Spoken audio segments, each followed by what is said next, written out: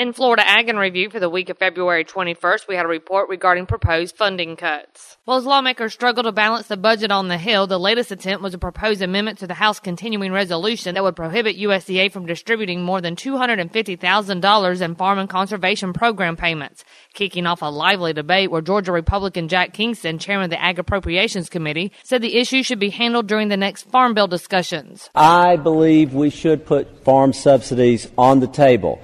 And that's why in this bill we have included cuts to very popular agriculture programs, rural development, the farm service agencies, and the NRCS. However, there are a number of traditional farm programs that we are going to let the Ag Authorizing Committee deal with because that's where they need to be dealt with. Agriculture Committee Chairman Frank Lucas agreed that now is not the time to be making changes. Making these changes midstream in a 5-year farm bill is disruptive to market decisions that producers have made in some cases years ago. The amendment failed by a vote of 241 to 185. And with livestock news, Randall Wiseman had this. Last Friday's USDA cattle on feed report showed cattle on feed numbers were up 6% at the beginning of the month, while a few more placements were made back in January than the average analyst estimates. Sheryl Shagum, USDA livestock analyst, looks at the numbers from that report. During January, we placed just under 1.9 million head, which was 4% above a year ago.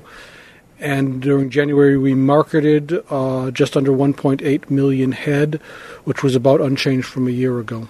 The number of cattle on feed on February 1st was almost 11.8 million head, which was about 6% above 2010. Now, most of that increase was from lighter weight cattle, as the big reason for that is, of course, the higher prices, which are encouraging more producers to send cattle into feedlots sooner than normal. And while cash cattle prices this past week averaged right at $110 a hundredweight, Shagum said not everyone in the beef business is really making money right now. At the moment, cow-calf operators are likely making money. Feedlot operators are probably seeing their margins squeezed just because of the relatively high corn prices and the relatively high price of feeder calves. The packers have seen their margins diminish. As long as demand and exports stay good, he said, we will continue to see cattle prices remain quite strong. And as we wrap up for this week, we hear about a vanishing custom from Everett Griner. Yesterday I mentioned the vanishing custom of canning and preserving. Today I want to be a little more specific. Fig preserve. Throughout the Southeast, most every rural home had at least one fig tree. It had to be a purple top variety called turkey figs. It was the best to preserve. Well, a good year would produce 40 to 50 pints. Families who had more than one tree would gladly share with those who didn't have a tree. But allowing figs to go to waste, that was sinful. All that has changed, of course. Fig trees are almost a thing of the past. Nobody has the time to pick, cook, and preserve them anymore. It's a fairly simple process, too. Only take sugar and a few mason jars.